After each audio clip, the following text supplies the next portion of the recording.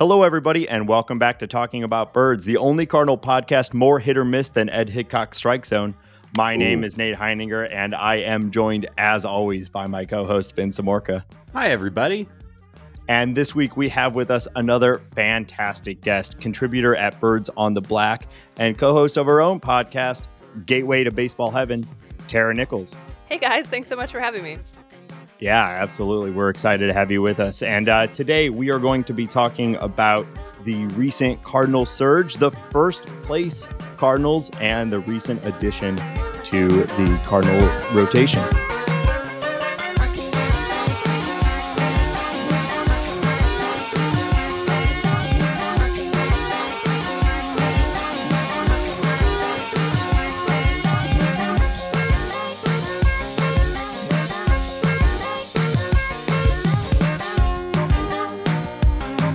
Thank you to Cardinal 70 from the Bird Scored for that opening joke. If you have an idea for an opening joke, tweet us at Talk About Birds.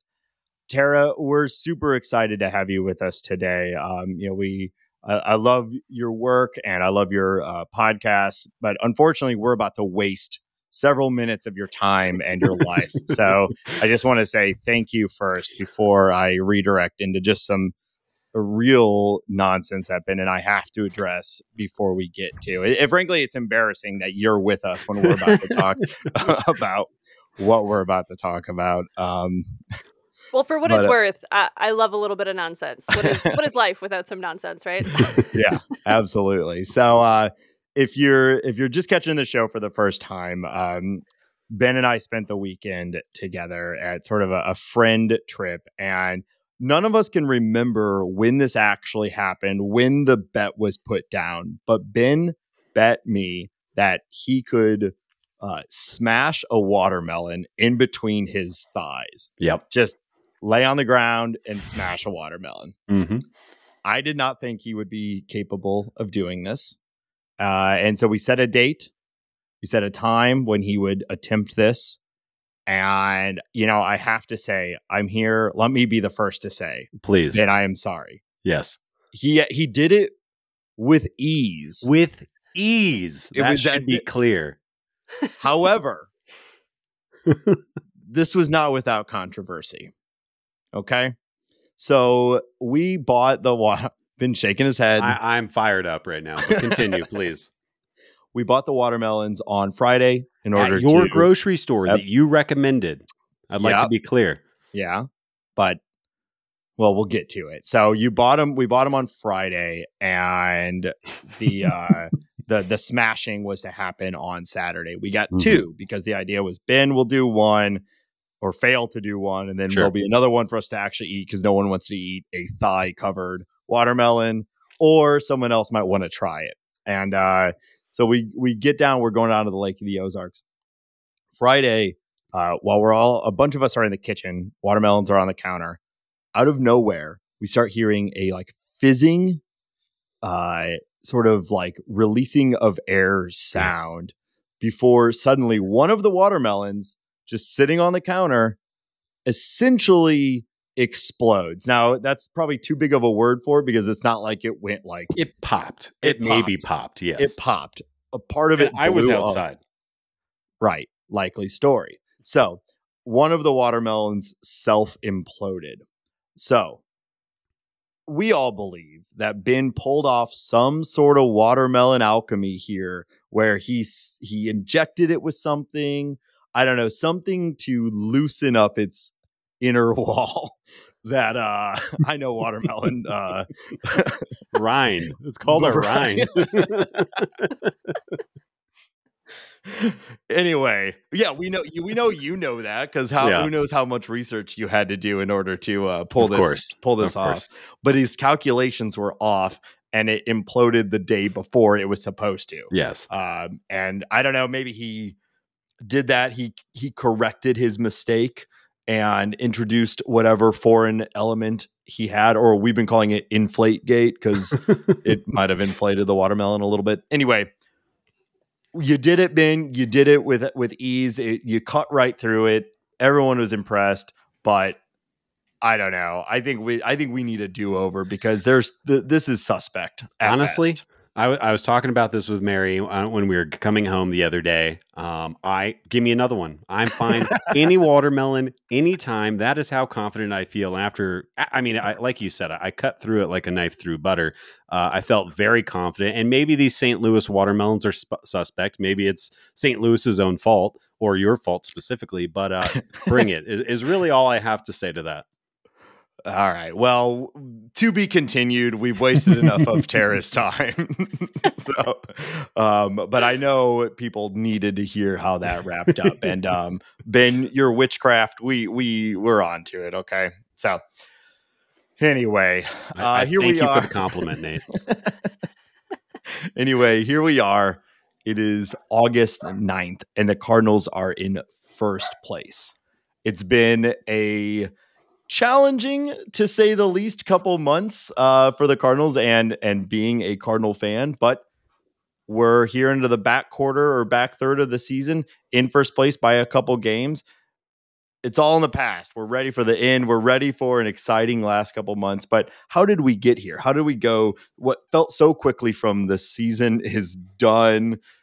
Sell everybody to now suddenly we're a couple games ahead. So Tara, I'd be interested to hear just from your perspective, what's happened recently? Where's this surge coming from? Well, it's certainly interesting to see how different the tone is around the team and the players and even the front office, much less of us who, make a hobby of talking about the things that we can only observe from the outside, right? But it's interesting this season in particular, I've actually not been as available to invest in every moment of every game like I have in years past. And the perspective from a little bit further removed is very interesting because you don't ride the waves quite as outrageously. Yeah, it's probably good for your mental health, right? I would not say that it's been bad for my mental health to let up a little bit on the chaos. But no, I only say that to say that in years past, I've watched myself kind of swing that pendulum from everything's great, they're going to win the World Series, to everyone is awful, get rid of all of them, and then back again in a matter of weeks, right? And I think this time around, it's been interesting to see them this season at times feel a lot like they did last year, and at times feel like, wait a second. I mean, there's a lot that could be good. And then for most of the season, feel like, how are we still not dealing with these glaring issues in the pitching staff and just hoping that someone from Memphis is going to fill it in and be fine.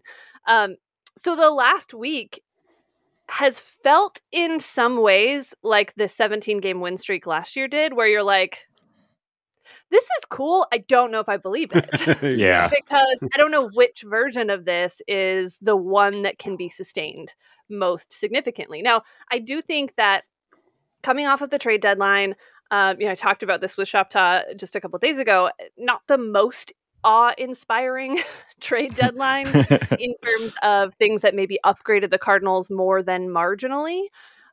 But it did sort of stabilize some of the things that were causing a bit of a crater, and coincided with the Brewers just deciding they didn't like being in first place anymore. So I don't know, I guess, is the short answer to a long-winded monologue here, because I don't know which version of this team to believe in entirely, but I do think that contrary to the 17-game win streak last year, Paul Goldschmidt, Nolan Arenado have been good all year. That's not really coming out of nowhere. Right. Stabilizing some of the pitching may help. And maybe that leads you to the place where you can see this team settle into a little bit more of what it should be based on potential.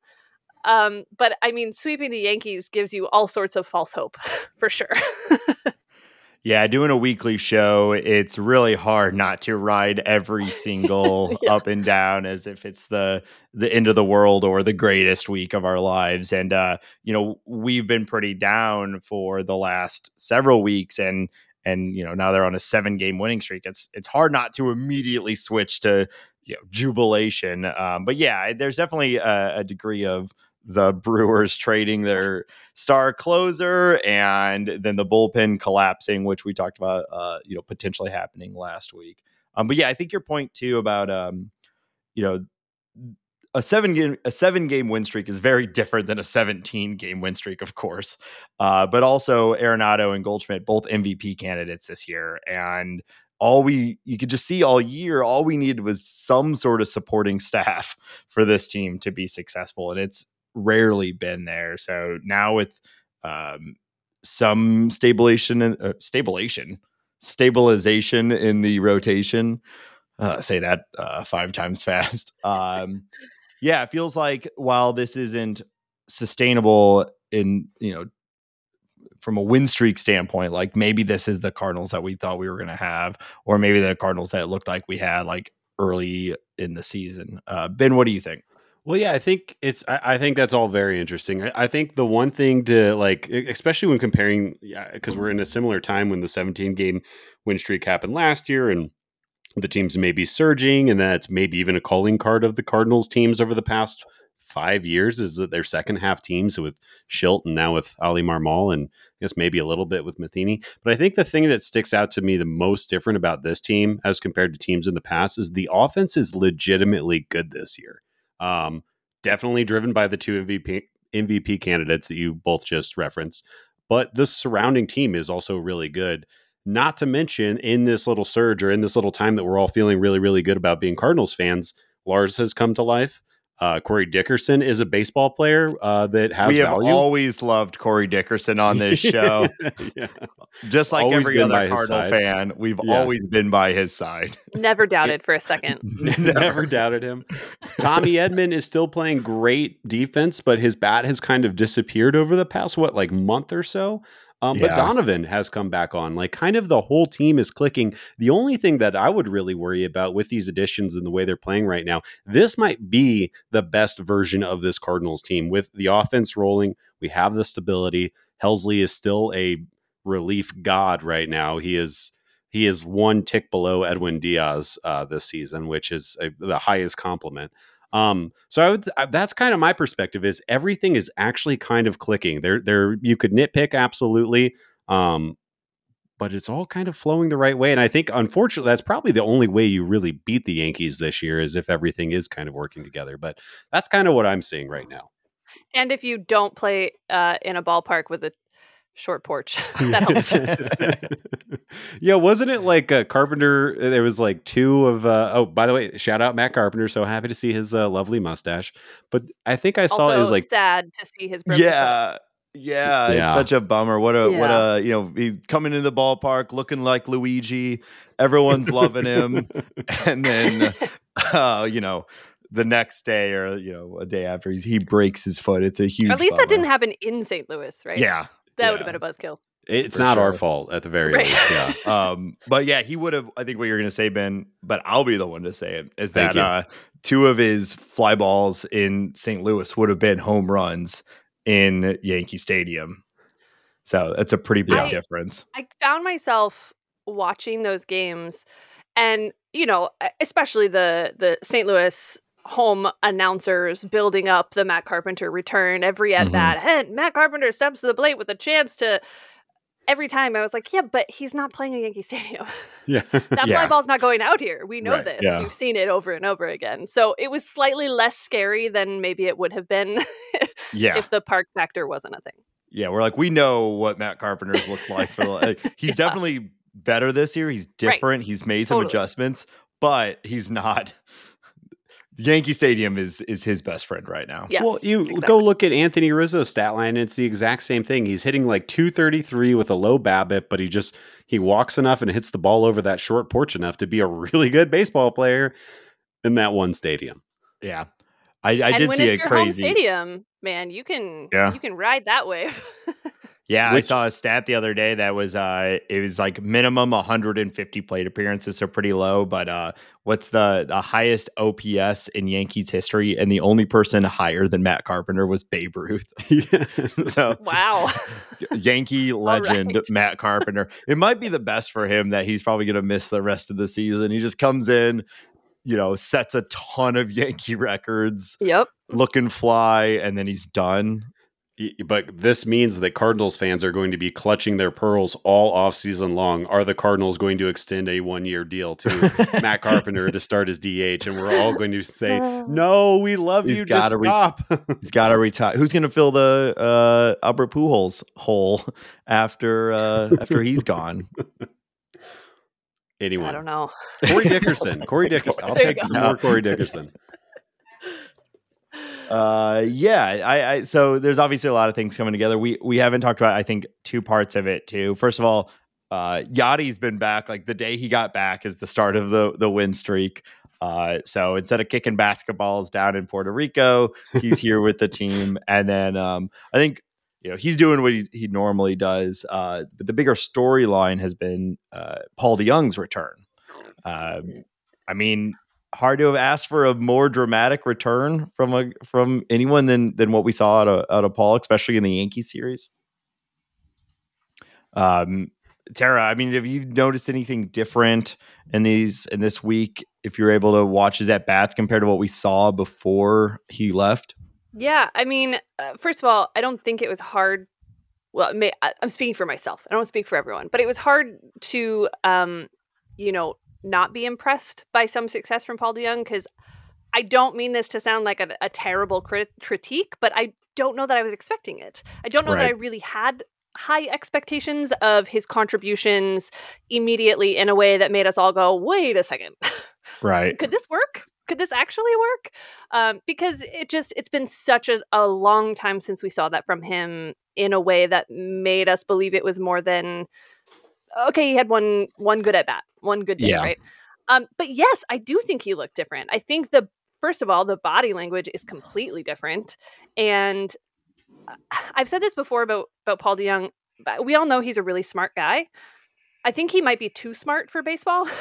Yeah. It's almost like when he's struggling, you can see the gears grinding to a point where it's like, it's like that GIF where all the numbers are floating around. Like I feel like that's what's happening in Paul DeJong's head when he's trying to, fix a mistake or figure out a swing or get his timing right. It's almost like he's capable of handling so much information in his normal life that he tries to do that with baseball and it gets in the way. So I don't know I'm sure there's way more to it in terms of what he kind of reconstructed or took away and added when he had time to focus on it at Memphis, but he just looks like he's not overthinking it right now.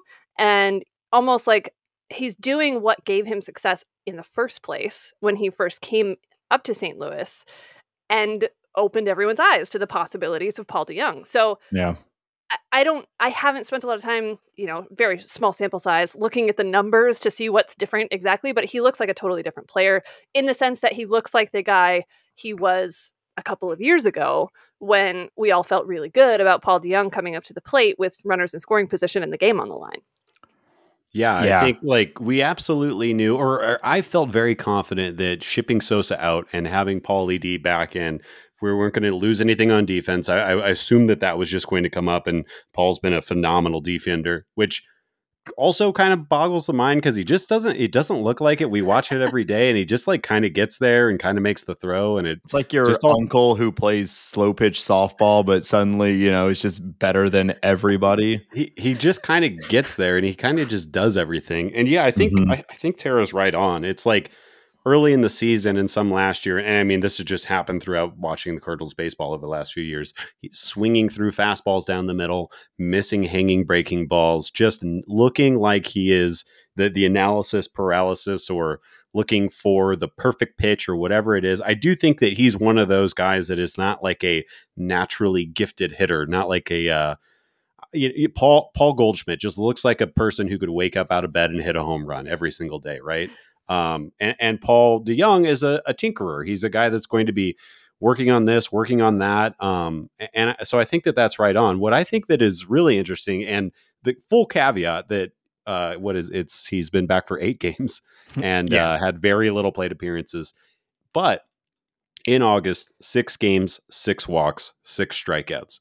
That is a difference. And I don't know if it's because people are like, oh crap, Paul's actually hitting the ball out of the ballpark again, we need to pitch around him and not give him just meatballs, or if it's his eye, or if it's a combination of things, or if it's just random acts cluster randomly. But I think that that's, walks are one of those things that stabilize fairly quickly. I want to we'll talk about that now and then maybe revisit that in a couple of weeks and see if that's actually still happening. But, if he can get on base at any clip that's respectable, play shortstop like he is, and hit the ball over the wall, I just want it so bad, but we've all been burned so many times. I don't know how to feel right now. So I'll just word salad that and stop talking now. Well, he did say in an interview after one of the games that earlier in the season, he was dreading going to the plate with runners on. He felt like, here comes another moment where I'm going to mess this up. Not a good headspace to be in. I think sometimes, we on the outside overplay narratives. But when the guy himself is saying, I was not looking forward to that at bat, you have to imagine that that's going to have an impact on the field. Well, and I think too, maybe we don't as often give enough credit to how much a player struggling can kind of complicate the solution, right? I mean, these guys are human, and I mean, if I in my job failed as much as you fail in baseball, and then to do it at the highest level when everyone's counting on you to do something else, and to do it repeatedly, and then to kind of feel like you're getting in your own way. I mean, it can just compound those problems so intensely that, a lot of times we maybe from the outside want it to be a simpler solution than it is. Yeah. Maybe it's just mechanics. Maybe you just get in the batting cage and figure it out, right? But if it's something like that where, it's created this mental block where every time you have the opportunity to do something different, all of a sudden you're tripping over yourself to get out of your own way. And, there's a physical skill set. There's we want to talk about the mindset of athletes, but that constancy of failure that is so present in baseball is, I mean, I have spent a lot of time working with minor league teams. And one of the things that is always said in talking to minor league coaches, minor league field staff, is that you have to teach these young guys who've had success at every other stage of their career, right? Every other stage of their childhood, all the way up until they became professionals, to learn how to fail effectively, right? So, it's just interesting when you hear a comment like that from someone who has had so much success, and to know that he can still end up feeling that way in his own head and in his own, process of how to get through it or not get through it. It just, it really, I think, emphasizes the pressure that can come from the expectations in this game. Yeah, I mean, there's a reason why a lot of teams throughout professional sports have sports psychologists on staff with the players all the time. And I really, really, really hope it didn't get this bad for Paulie D. But, all that information coming out about Joey Gallo in New York recently, and kind of the interviews that he was giving before he got traded to LA, talking about how he didn't even want to leave at his apartment to go walk on the street.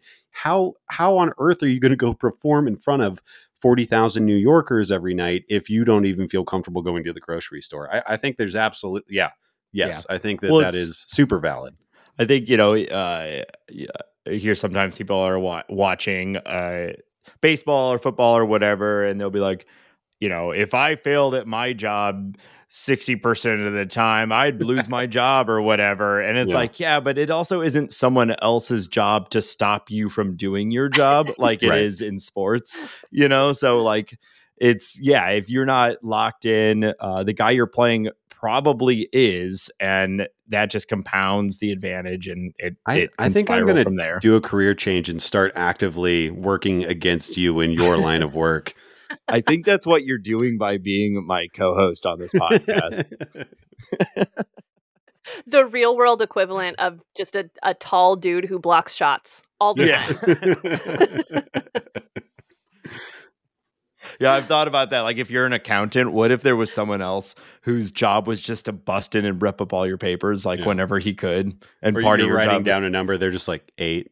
Yes. One. Just go in and change one number on every line. I don't know why it's wrong. Looks like I just did my job. All right, let's move on a little bit. I want to talk about talk about small sample sizes. This is incredibly small sample sizes, but how are you both feeling about Quintana and Montgomery? We got one start out of each of them. Any immediate takeaways from their starts? I feel better about their single starts than about the Frankie Montas single start for the Yankees. So as much as you can take away from that start, I guess that's what I take away from the other two.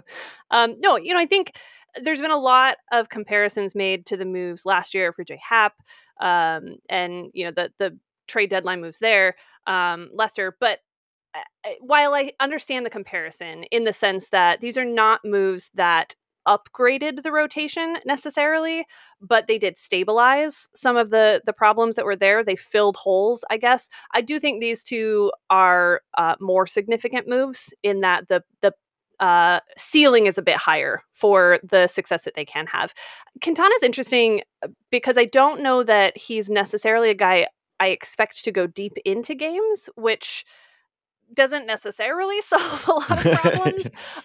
But if he has more success in these shorter outings than we have seen from some of the other guys filling that spot, then sure, that can be very effective. Also, it comes with the territory that he's a guy who's had success in the past. So the experience factor plays in. And I see him as the kind of competitor who's going to appreciate being in the race. And, that might impact just that little bit of an extra gear that he has from the experience over the years.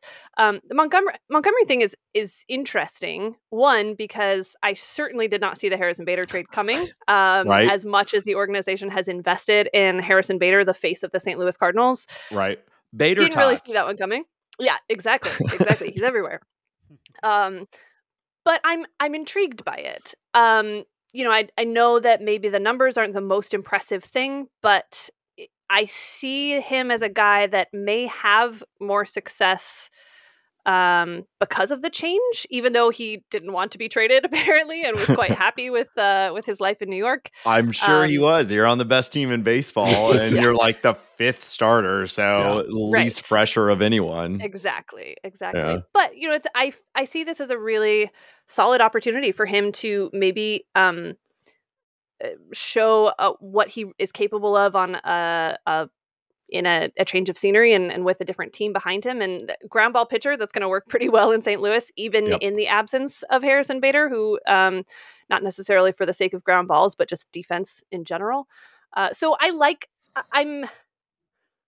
had a hard time putting into words my actual opinion of the trade deadline moves, because it was kind of like not overwhelmed by anything, but also not mad about it. So I think what we saw from them in their first outings was very promising. And like I said, as much as you can take away from the Montas start where he imploded, I think that's what you take away from the good starts from the other two for the Cardinals. But hey, I'd rather it start that way than the other way. Yeah, absolutely. Your point on Quintana is interesting too, because while you're right, while he might not go deep into the game, it still extends the bullpen in a way where now Palante or Hicks, who might have been pitching innings 1 through 4 and then 4 through 6, now they can come in and all of a sudden our long man relief looks way better when instead of having Palante actually be the starter. So hopefully they can sort of build off of each other. Ben, how are you feeling? Yeah, I think I agree with everything Tara just said. I think what is it? They've provided 11 innings, 1 earned run over their first 2 starts. That's something the Cardinals need.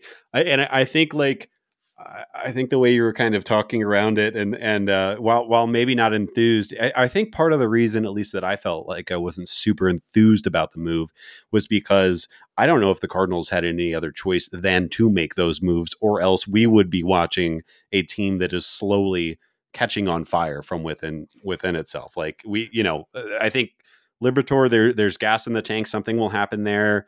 Maybe Palante had more starts in him, but as Nate was just talking about, and you guys were just hitting on the idea of Palante backing up a Quintana start. I think makes a lot of sense in lengthening that bullpen. And I have, there are a lot of reasons I think to be very excited about Jordan Montgomery. I think one thing that we should all be very excited about is the fact that he's going to be a Cardinal all of next year. And he has been healthy. He's been reliable. He pitched we were just making fun of how tiny Yankee Stadium is and how, I mean, all of the stadiums in the AL East, arguably the hardest division to pitch in. So I think bringing him out of there, tapping into more of what he's got, getting him into the system, and I wouldn't say the NL Central is feckless, but maybe compared to the AL East it is. So I think it's only good things, and I'm very excited about him.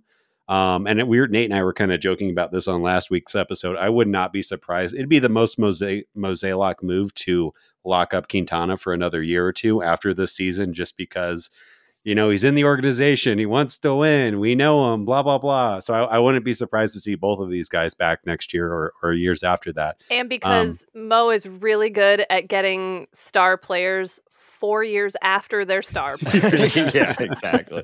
Well, you called him and you said 2 years, 22 million was your prediction for the Quintana deal. So, I feel the same way. I think I wonder how this trade deadline would feel if there wasn't the looming insanity that was the Juan Soto trade. Because this was arguably the most impactful trade deadline the Cardinals have had in 5 years.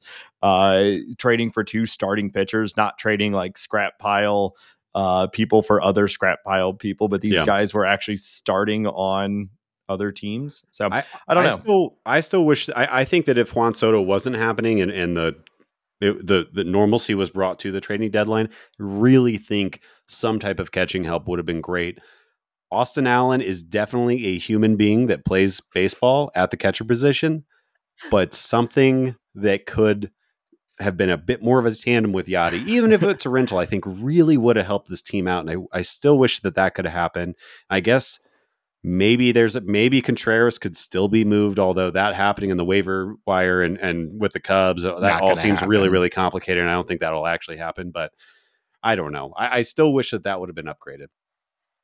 Yeah. And I think my line of thinking when I've said I don't really know how to say I feel about the trade deadline is because, when you look at one possible option as the shiny object of Juan Soto, and then you look at the alternative and it's 2 back end of the rotation starters. Okay. But I think only if you're making the comparison that, hey, if it's not Juan Soto, then you get the Juan Soto comparable starting pitcher, right? And that guy wasn't out there for the Cardinals to go get at the trade deadline. So that's why in my mind, it's kind of I don't feel like they missed on the huge starting pitching upgrade that would have been as big of an organizational move as Juan Soto, right? Because that guy wasn't there.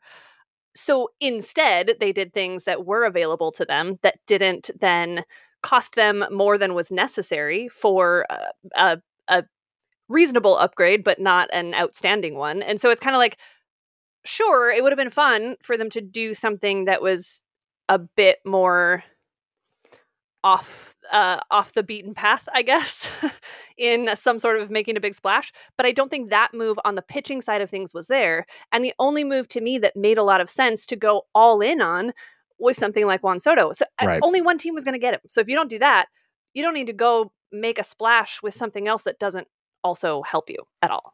Right. And I think you see the price of how much it took the Mariners to get Castillo.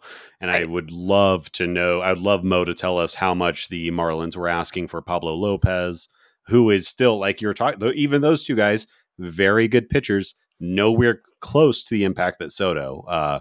So yeah, I'd be curious to know, but I think we're in agreement. Yeah. Yeah.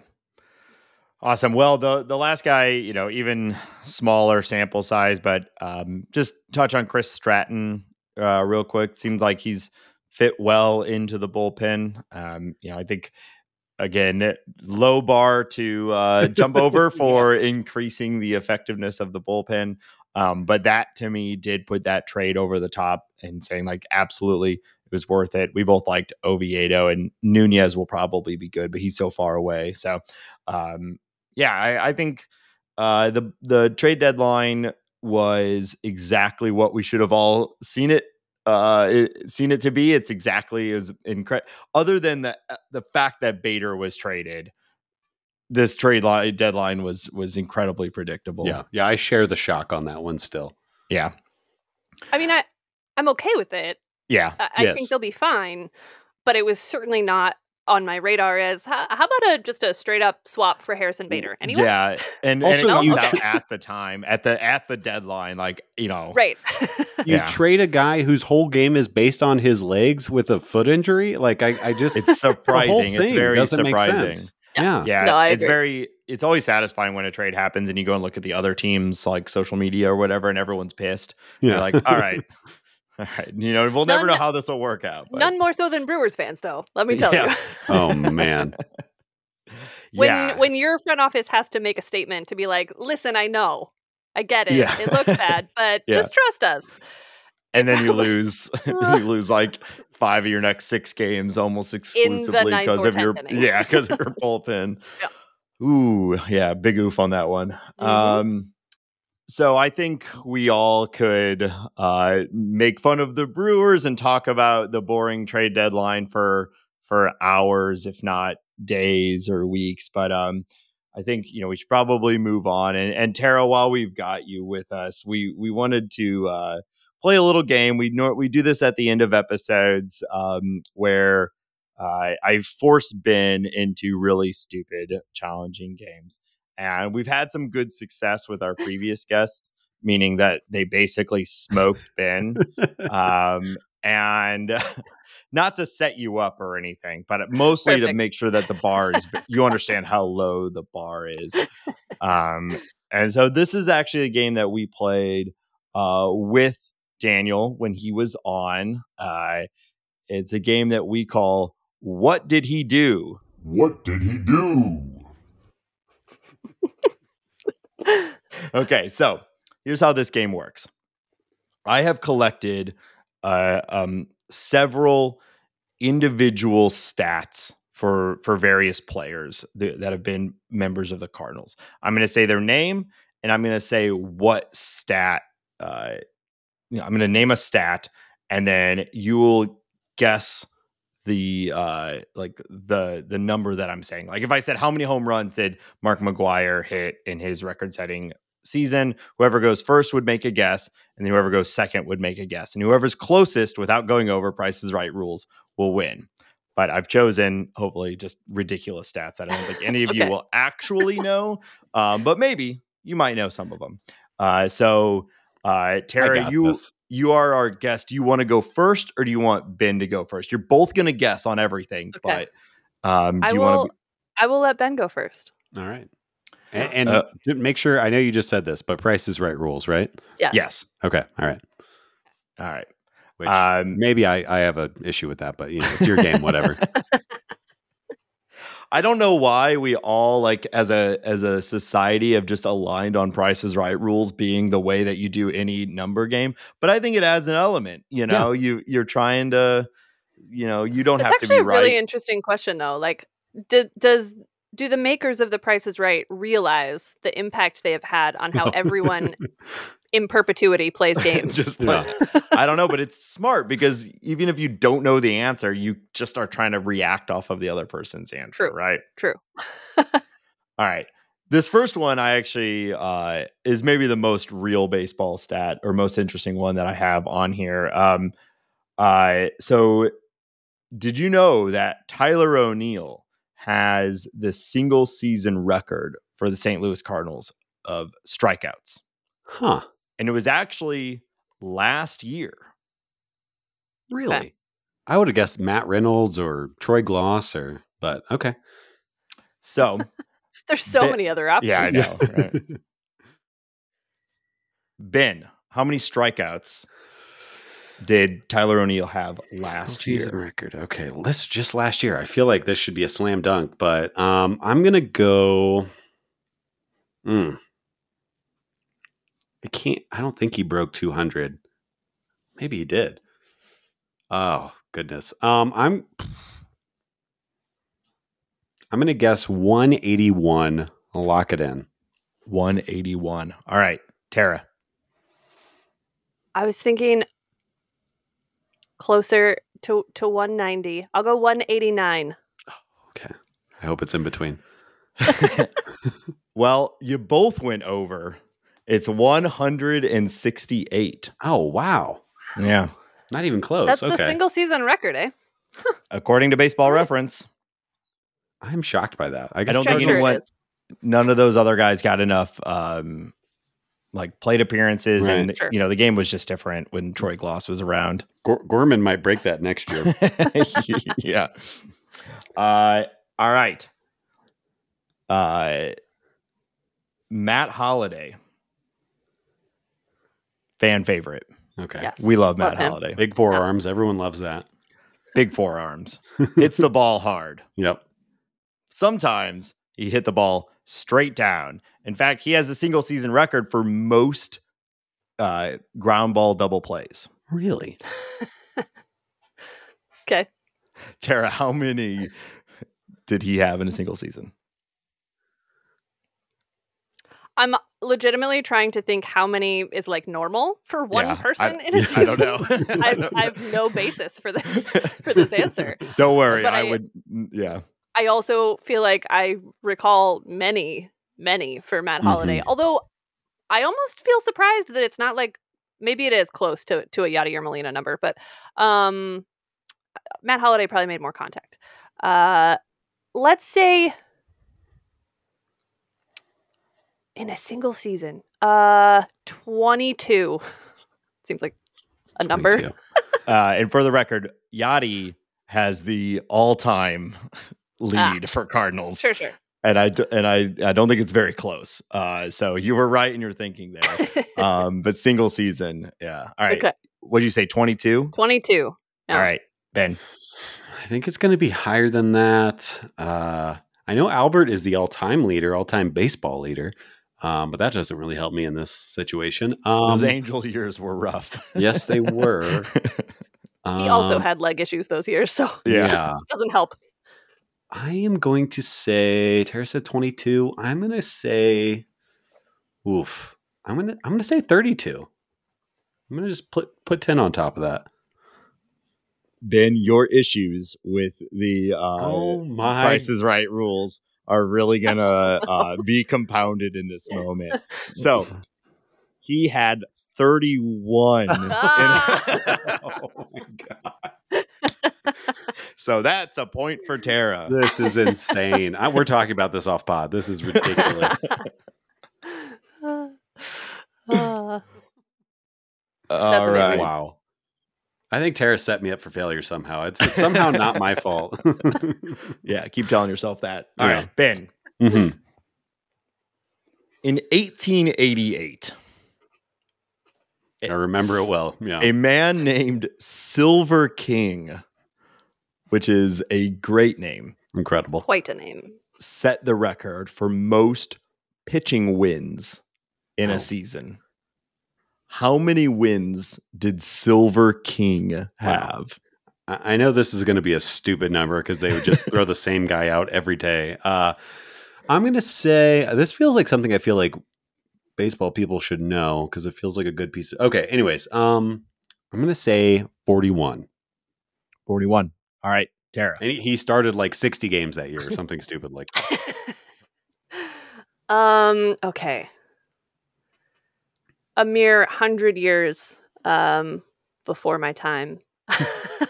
Yes. Many things about baseball were probably different in those days. And they probably weren't talking about pitchers' wins Yeah. remotely like we do. For better or worse. All right. 41? That's what we're working with here? Yes. That was Ben's guess. Okay. I'm gonna say 38. All right. In 1888, Silver King had 45 wins. So Ben, Nice. Ben, Nicely you're going to done. take Let's this one. go. 45. Wow. That Do you know feels how like many a thing games that he started? No, but I can find. I do think it was somewhere in the 60s or Wow. something like that. It might have even been more. This early, teams would have like one or two pitchers because they weren't pitching, it was like soft Right. toss basically. Yeah. It's like batting practice. Yeah. Wow, 45 I wins. looked it up. All He right. had 64 games started and 64 complete games that year. 584 innings pitched. Wow. They don't make them like that anymore. Nope. Sure don't. That is All a right. quality back in my day. Yeah. All right. 1968 was a huge year for Bob Gibson. He set a number of records that year. For the Cardinals, he set the record for most shutouts in a single season. Tara, how many shutouts did he throw? With Bob Gibson, it's probably like all of them. How many shutouts? I feel like this is again where like the number's probably outrageous because that's how pitching was then, especially for Right. Bob Gibson. But shutouts, let's say, going back to the previously used number of 22. Nice. All right. Okay. Ben.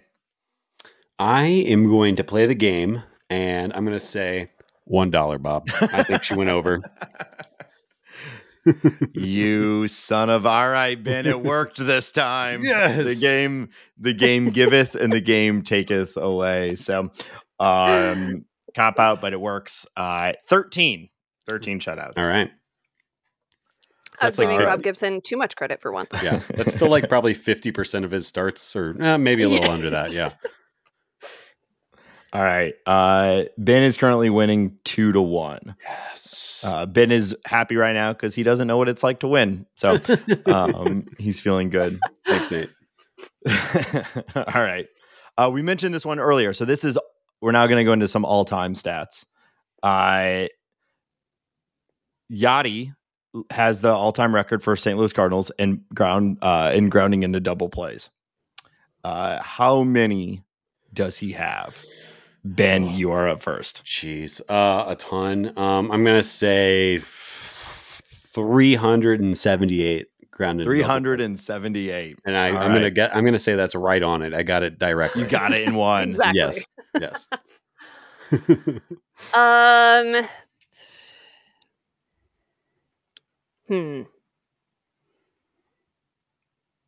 I will say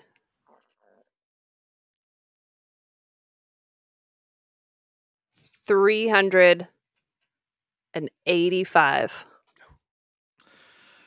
You're both over. Really? Yeah. 283. Wow. Only off by 100. Only off by 100. He's Sorry, played for Yachty or 1,000 Molina. years. That was my thought. It was like, it's Yeah. just a time thing with him. Yeah. Come on now. No. I would have also, I don't know any of these stats. He's I played also for would have been 1,000 years. guessing. And I feel like he's been the slowest player in baseball for all of those years. Yeah. But, all right. I get to pretend like I know what I'm talking about because I ask the questions and don't have to answer them, but I also would have been guessing in the 300s. Yeah. All right. So we talked about him earlier. I had to throw him into the game. Matt Carpenter, known for his great eye. And despite that, or maybe because of it, he is 8th all time in hit by pitches for the St. Louis Cardinals. How many times has Matt Carpenter been hit by a pitch? Wow. I told you these are stupid and unknowable. Oh, no. Tara, how many times has Matt Carpenter been hit by a pitch as a Cardinal? As a Cardinal. Wow. All right. I'm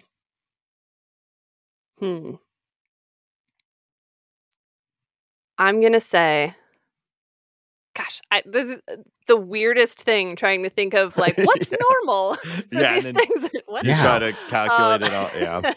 Try to logic things that shouldn't be. All right. I'm going to say 148. 148. All right, Yeah. Ben. Okay. Man. I don't even have a good. I'm glad that you put some content. Like the 148 gives me at least something to think about. Oh my goodness. I'm gonna try to undercut Tara, and I'm gonna say I'm just gonna go with an even $100 bill. Once again, you're both over. So it was 65. What? Really? Yeah. That's definitely not as many as I would have imagined as a record. All right. Well, good for him, though. it's eighth all time. Yeah, eighth all time. That's yeah. true. Okay, you did say that. I think Sure. I'll find who's leading all time. Interesting. Okay. But it wasn't too much more than that, though. I'll find it while you guys are thinking about it. All right. Ben. Yes. Tony La Russa. Yeah. Is the winningest winningest manager of all time for the St. Louis Cardinals. Yeah. But how many times did he lose? Oh my goodness. 851. I don't know. That's just 851 losses. All right, yeah. Tara. Once again, not mad that you gave me a number to work off of there. Yeah. I will say 817. So it was 851 from Ben and 817 from Tara. Okay. Yeah.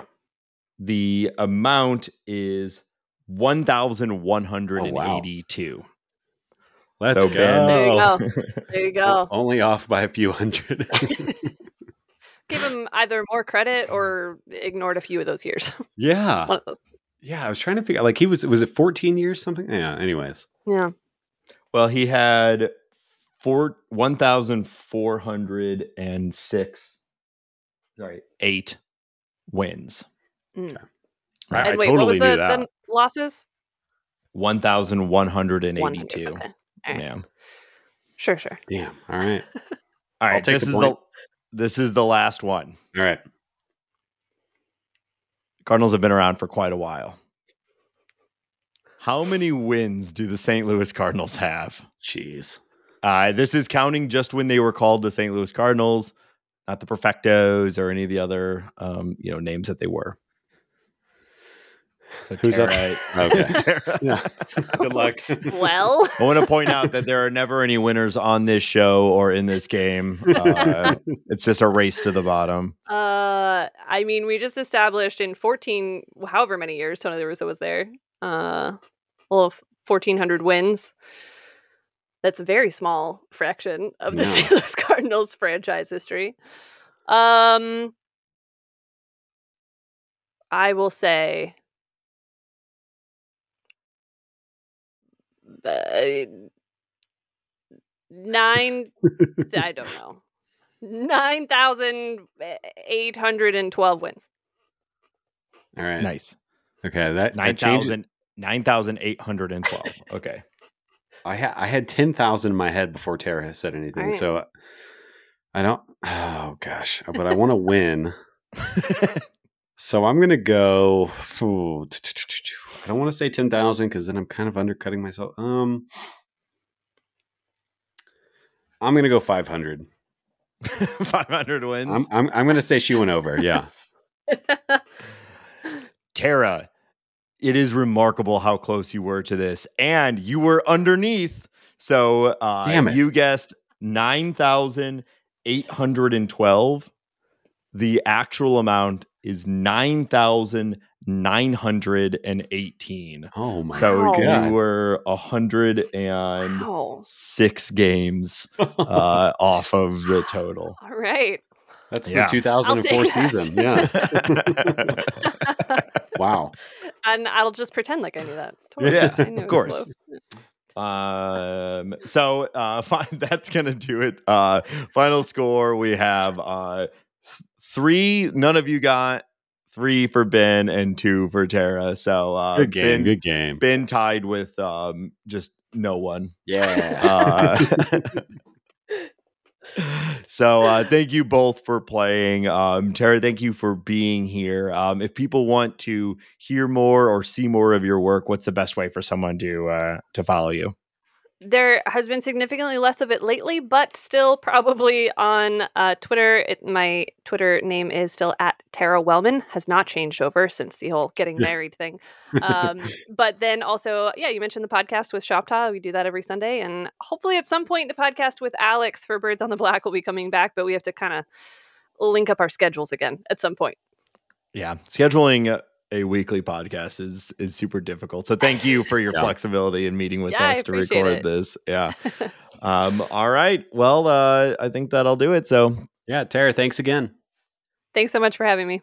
And before we move into the back part of the episode, we want to remind everybody that this show is supported on Patreon. If you enjoy the show, want to support it, want to see it grow, we'd really appreciate you taking a look at patreon.com/talkingaboutbirds.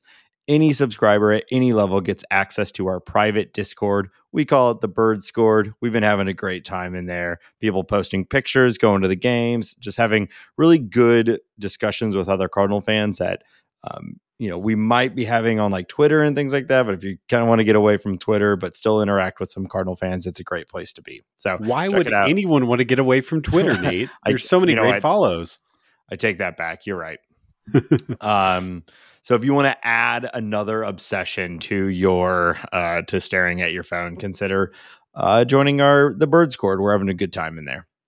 And if you can't join that or don't want to, that's cool. But consider leaving us a review on your favorite podcast platform. That also really helps us.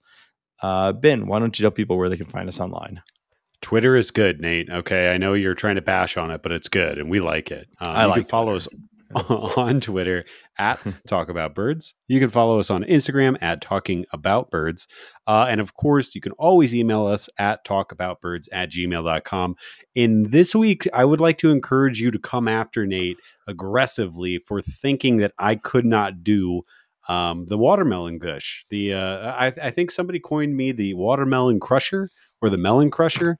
So come at Nate with all that you've got. I'll take it. That's a badge of honor that I will wear proudly. So be mean to him. I would say be hyper aggressive. Don't pull your punches on this and come right after him. And again, that's talkaboutbirds@gmail.com. I'm not afraid of anything. And I think that the melon game has been played under protest. So we'll see what the judges rule. That's horse shit right there. Is all I can say on that. Well, I guess we'll just have to do it again and we'll see. Anyway, so I will crush 1,000 melons. I believe you. But I lose my job. Yeah, we haven't seen Ben in a couple weeks. Ever since the melon controversy. We took it too far. We drove him to madness. He's built a little hut in the woods out of watermelon rinds. Got the word that time. Hey, you got it. Yeah. All right, we got to allow the audience to peek behind the curtain a little bit here, and we did something a little out of the ordinary. We recorded the first part of this episode on Tuesday.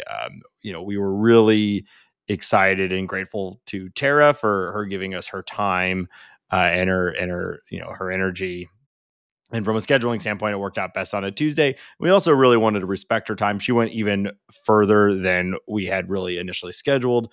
So we let her get off the hook and go, but we still had a few things that we want to talk about. And now we are recording this part on Wednesday night. And it's pretty funny, the things that have happened in the last 24 hours since we recorded. The first part of this episode was all like, wow, what a turnaround. Isn't this great? And then here we are after being maybe the biggest beating the Cardinals have had in a long time, and the essential ace of the staff this year.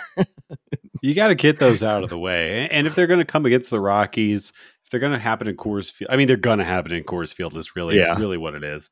But I will say, so of course I live in Denver. The Cardinals are in Denver. And anytime that this happens, I go to all 3 games. I'm taking a half day tomorrow to go to the day game. I take advantage of the 3 or 4 games that the Cardinals come out here for. So again, of course, I was out there. I had a small group of friends go there with me. We have these great seats. We're in the kind of upper deck behind home plate, front row. Everyone's got their beers and everything like that. And oh my God, I mean, really, it was such a weird way to get, what was it, 16 runs put up on you, because obviously Miles was getting hit around a little bit, but so much weak contact. And Nolan, people around us were like, is Nolan nervous? Is he nervous to be back? What is going on? Because he just made, I mean, was it 4 Nolan plays that he normally makes in his sleep? And it was diving to his left. It was coming in on a ball. It was a bad throw. I'd never seen anything like that before. I think he only got charged with 1 error. I'm checking he only got charged with 1 error. But if you could give a position player an ERA, like Nolan might have had 9 or 10 runs last night. It was, it was a rough showing. It was a strange game. And I don't want to overreact. I'm mostly just laughing about the insanity of the game. I don't know if you happen to watch the post-game interview with Miles Michaelis, who is really leaning into some sort of weird bit at this point. He had his cowboy hat on, his shirt unbuttoned, and he said sometimes you just got to roll with the tumbleweeds and get back up on that pony. And he's becoming a weird caricature, but I'm here for it. But anyway, he's like a hippie cowboy. Is that what it is? I don't know what the character is. It's very strange. But I'm here for it. And he was pretty funny about it because, first of all, he's like, this happens. Everyone kept asking him like, are you going to recover from this? And he's like, dude, I already forgot about it. Like, let's move on, you know? And, but he was pretty funny because he said, he was acknowledging the fact that it was mostly weak contact. And he's like, well, I went in with the plan to only give up soft contact, only give up singles. And basically the ball was either in the stands or it was a weak contact. Now, of course, I gave up 12 singles. So maybe just trying to give up only singles wasn't a great game plan. But, this happens. And so it ultimately, it is what it is. We haven't really seen a game like this from the Cardinals this year. And there's always a few, right? So it happens. Now, if it keeps happening, that'll be... Well, tonight we got Quintana going against Freeland. I think hopefully everything kind of settles back down. And I'd really like to watch a nice, strong Quintana start. And, it is weird because I will be going tonight wearing Rockies gear and Cardinals gear. I am obviously a Cardinals fan first, but I root for the Rockies all year except for these 2 series that happen. And I have a soft spot for Freeland. So I do hope he's a Denver guy. I do hope that we have a nice crisp game. Maybe both starters go 6-7 or something like that. And then maybe the Cardinals pounce on the bullpen. But there was some good notes. I think although Gorman's ball didn't go out, the fact that he hit a ball 100 miles an hour and almost 400 feet the opposite way was really good. And I don't want to pick on anybody, but it was the game that officially sent TJ McFarland to not being on the team anymore. So were you paying attention to the nearly 500-foot home run? Oh my! So there was some. So I'll fully admit what happened at that point. The game was over. I'm obviously watching the game. Mary's a big CJ Crone fan. We thought CJ Crone was up, and we were having a couple of beers and carrying on. I actually went and got some Dippin' Dots at this point in the night, which I'm not a fan of, but I was kind of convinced to go get it.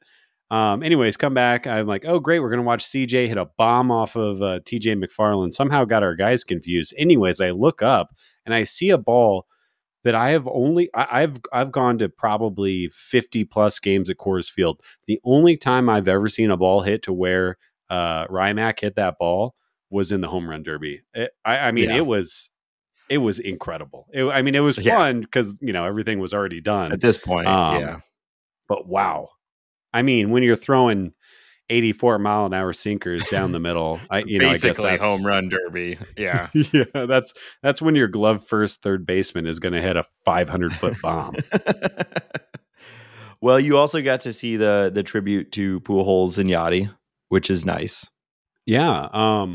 Yeah, no, like, I thought it was like muted. The response was pretty good in the stands, I would say. And what was funny, they played like a nice video package for both players, which was sweet. And the players came out and got a little round of applause. And then the Dick Monfort was out there and he got a nice hissing and boo, which made me happy because I hate Dick Monfort, the owner of the Rockies. And then, so they presented them with the out of town STL scoreboard sign. And then it had like a list of their achievements in that ballpark, which I thought was cool. And then they gave Albert Pujols, who's worth like $300 million, and Yadier Molina, who's worth like $150 million, both 2-night stays at the Broadmoor in Colorado Springs, which is a very, very nice hotel. It's this very fancy schmancy, like country club hotel golf course thing that you and I would be elated. But I kind of was like, these guys could buy the Broadmoor, but I guess it's a nice, it's a gesture. It's a nice gesture. They'll probably give it away for some charity auction too. They'll do something good with it. I don't want to go to Colorado Springs. Hey, maybe they'll. I mean, the beautiful golf courses. I tricked my way in there one time. Yeah. Wearing a top hat and carrying a cane. No, I was wearing tennis shoes in one of the nicest restaurants I've ever been in, and it was bad. It was a bad situation. I ordered some type of old school pork dish with a mint jelly and ham. It was like the bathroom led into the area where the polo players would change into their jerseys. It was like that type of place. I did not feel at home at the Broadmoor.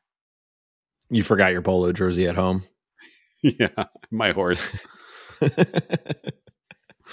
Well, I'm glad you got to go to the games. I'm sad not to be there. I don't do it every year, but more often than not, basically since Ben has moved to Denver, I try to go out for the series, and I've done it 4 times, I think. But this year, I'm going to Denver in a month for something else.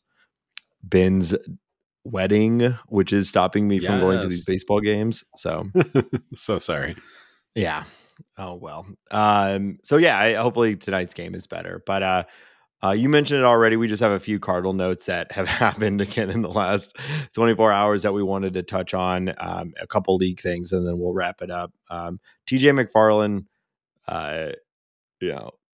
probably 2 months too late, but it's not like there was anyone knocking down the door to take his spot anyway. But he has been DFA'd, and Jake Woodford is back with the team. Yeah, it has to be a net gain, right? Yeah, I think it's definitely a net gain. We talked about this with Kyle Reese almost a month ago now about how it was kind of strange the circumstances in which Woodford was sent down. They told him to work on the plane of his slider. So I guess I don't know if this is a thing where they were feeling good about Jake Woodford's slider, or if TJ McFarland just fell off the roster so hard that was good, right? McLand had far from the roster. So I don't know. Will Woodford? I assume Woodford's just going to be in the bullpen, right? I can't imagine he's going to be taking any starts or anything like that. Maybe stretched out a little bit. Maybe he's getting the 5th starter spot. There's the off days are lining up where they don't need a 5th starter too much right now. And we might be getting Flaherty back relatively soon, which we're going to talk about here in a minute. But not that I'm counting on that. But you could see maybe him getting a spot start or being the second man out of the bullpen for a swing start, splitting with Palante or something like that. Because it seemed like it'd be weird to me for them to send him down, have him working on like a starter's repertoire, then have him come up and do single inning or even just like 2 inning games. So I don't know. We'll see, but it still has to be better than McFarland. And of course, we laugh. We wish him the best of luck. Hopefully, he can, whatever skills he had that got him to the majors in the first place, he can refine and figure it out and get back at some point. I don't know if you saw Kramer Robertson back with the Cardinals. He's down on the AAA team. Picked him up. That's right. You never know. And he hit a bomb in his first game back. So you never know. Did a little tour of the NL East and then came right back home. And then came right back. Yeah. So, but yeah, excited to see Woodford back and excited to not have TJ McFarland back on the mound at least for now. Yeah. It's so, I don't think we need to dive into this too much, but yeah, it's so strange. Like it kind of seemed like a magic trick when he was being successful. And it definitely looks like the stuff is a tick back this year that I kind of made fun of his fastball or the sinker speed. But I hope he does figure it out. I don't know. He's a kind of a weird pitcher that, especially in the Cardinals bullpen, like really stuck out for his fastball velocity and everything. Yeah, I don't know. Anyways, I hope the best for him, but it's obviously a win to have Woodford with the big league club over him. I guess to kind of move on, the other kind of, we'll talk about Flaherty. Flaherty has been throwing in the minors. Our good dear friend Derek Gould told us this morning that tonight he is going to have a AAA start, and they expect him to go. He had 30 innings last appearance, and they expect to typically they add 15 or 20 on top of that each time. So we're looking for somewhere around the 40 or 50 range. And yeah, I don't know. That's obviously good news. It's better than him not pitching, but as we've said all year, my eggs aren't all gathering in my Jack Flaherty basket right now. Ben does have behind him like a bunch of baskets with different baseball player names on them, and he moves his eggs around, and I can see, it's true. His Jack Flaherty basket. And you said that project was a waste of time.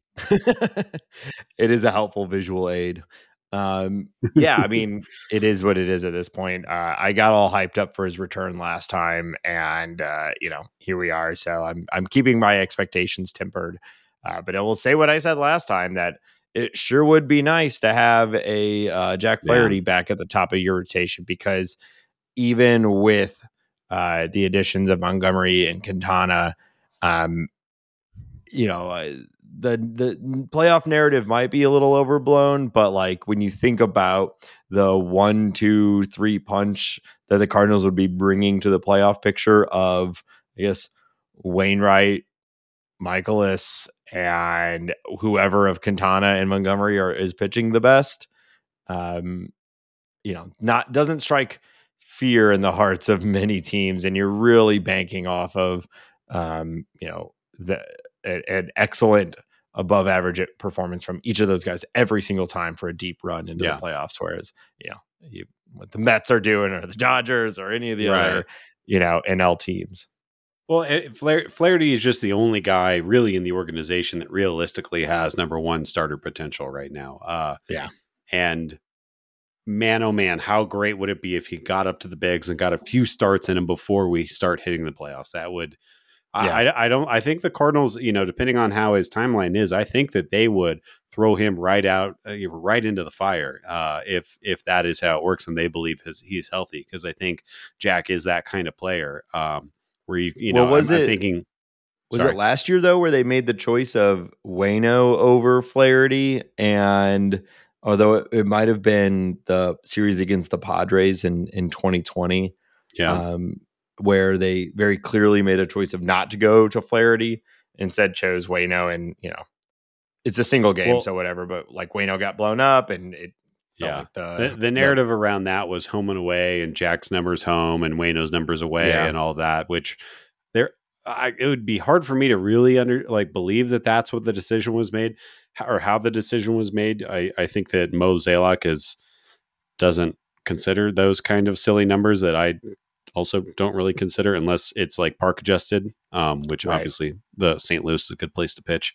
But so is San Diego in that situation. Anyways, I would hope that would be the move if he can prove that he is healthy. And also, if that happens, you'd have to assume that they'd be piggybacking him in some way, just as a parachute. But Jack Flaherty healthy, I'm going to say this right now. That's good. Wow. And that's like the kind of hot take people come like, and let me just pile it on. In my personal opinion, Jack Flaherty being really good and pitching for the Cardinals again would be good. Wow.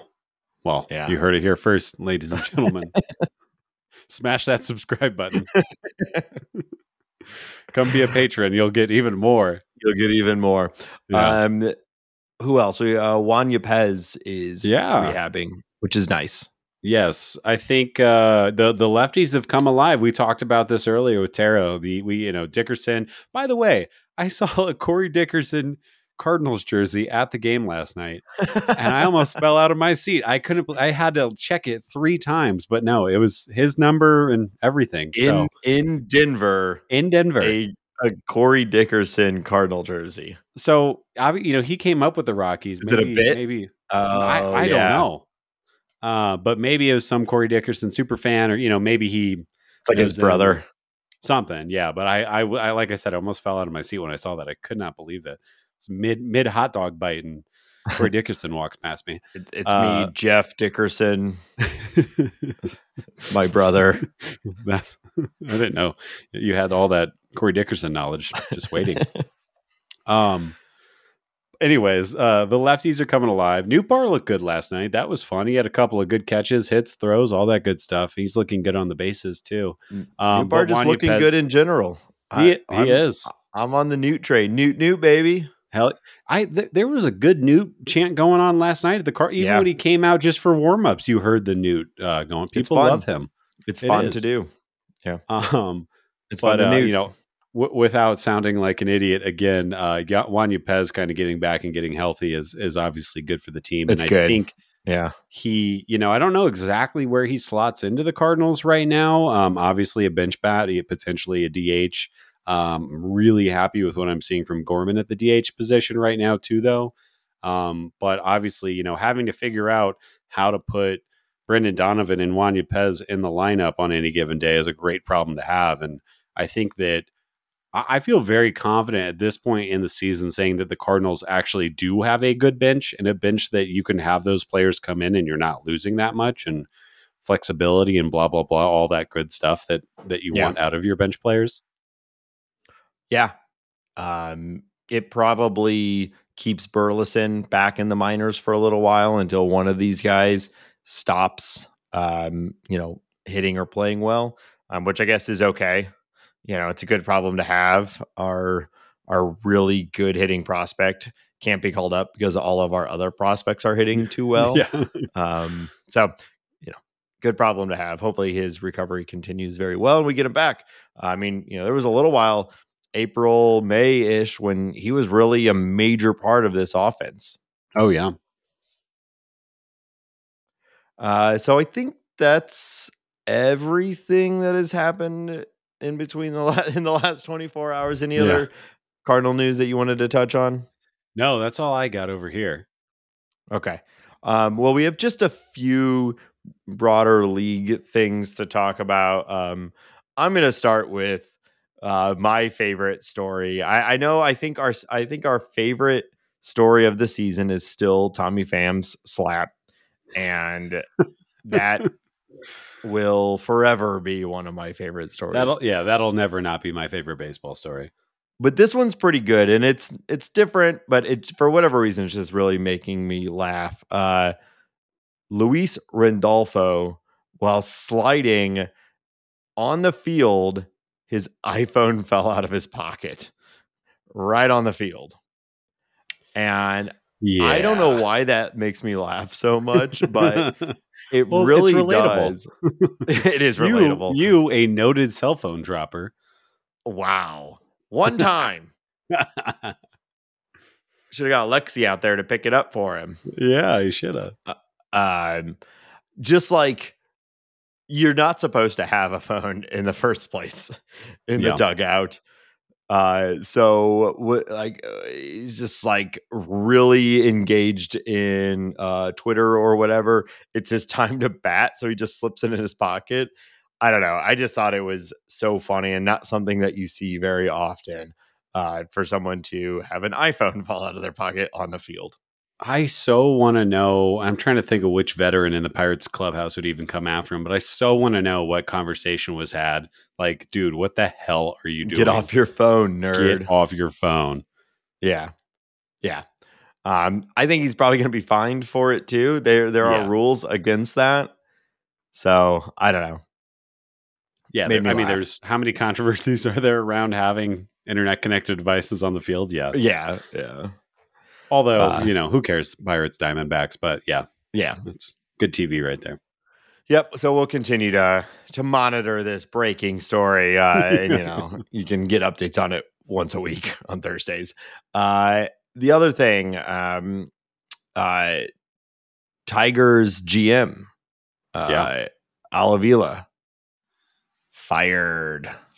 Yeah, it kind of strange. I kind of always viewed him as a bit of a company guy there. Almost like Mozeliak. Obviously doesn't have the tenure of Mozeliak because Mo's been there for almost 30 years, or not that long, but what, 96 or something like that? Yeah.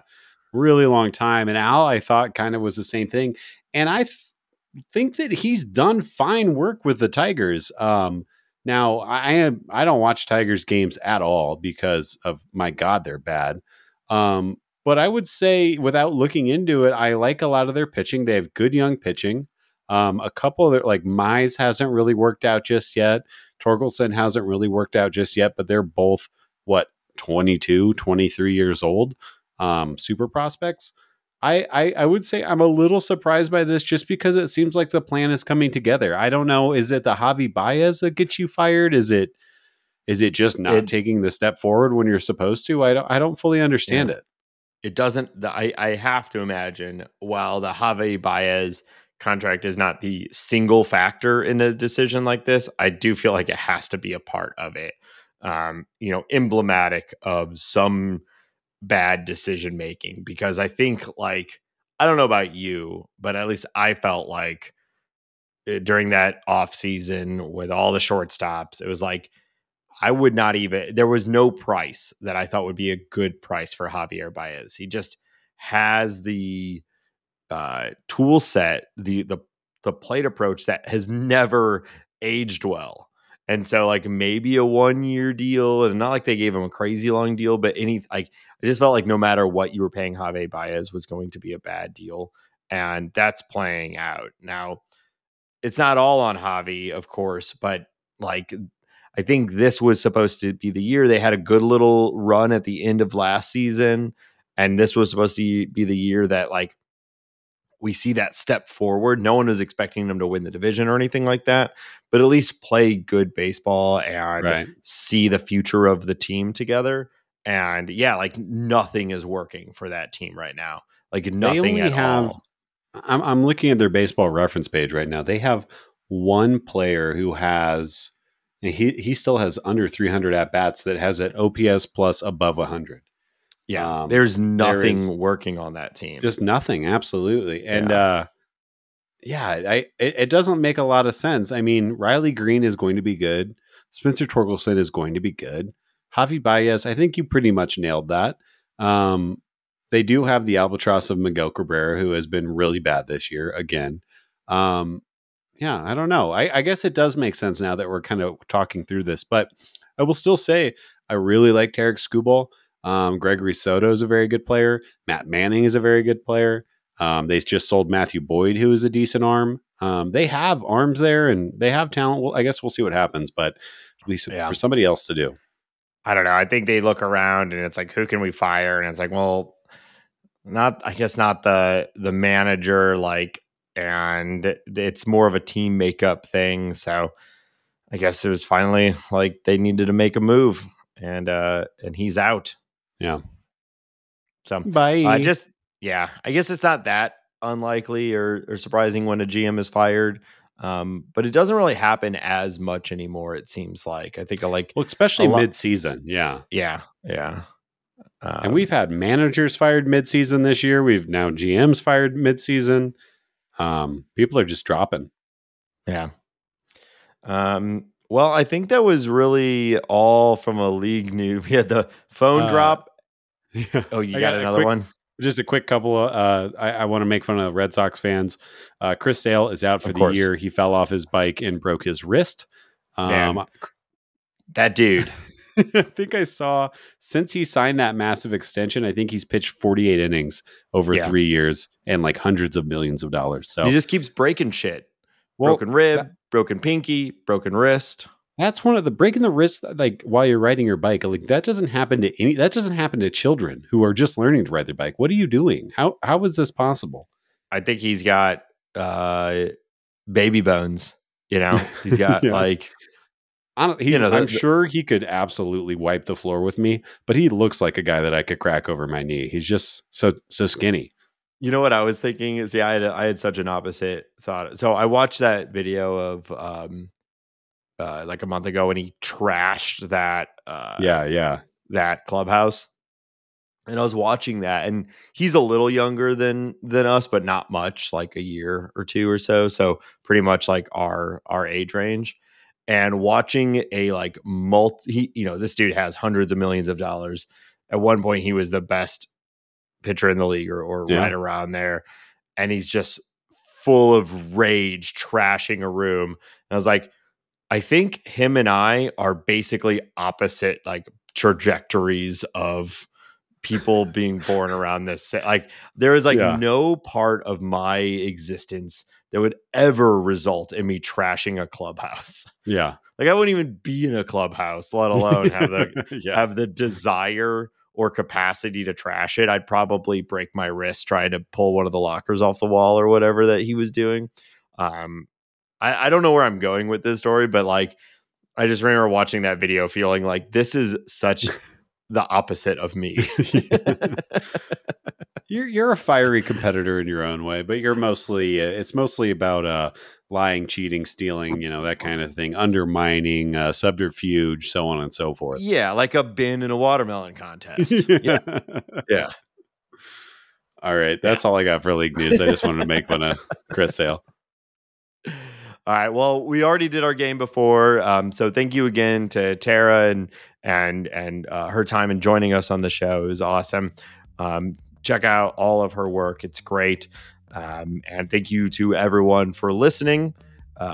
We'll be back as always next week with another episode. Ben, have a good time at the game tonight. I'm catching another fly ball tonight. I'm calling it right now. Let's go. Where are your seats? We are right behind. We are 10 rows behind the Cardinals dugout. On the home plate side, or like closer to home plate than further away from it. Okay. So look out for me. I'm wearing a national shirt. Yeah. I guess this is coming out after this game's already over, but look out for me, everyone. If you saw like a Jabba the Hutt looking figure out in the, then you might have seen Ben. So, all right. Thanks, pal. All right. Well, again, thank you everyone for listening. We'll be back next week. And until then, go Cards. Okay. Thank you. Bye.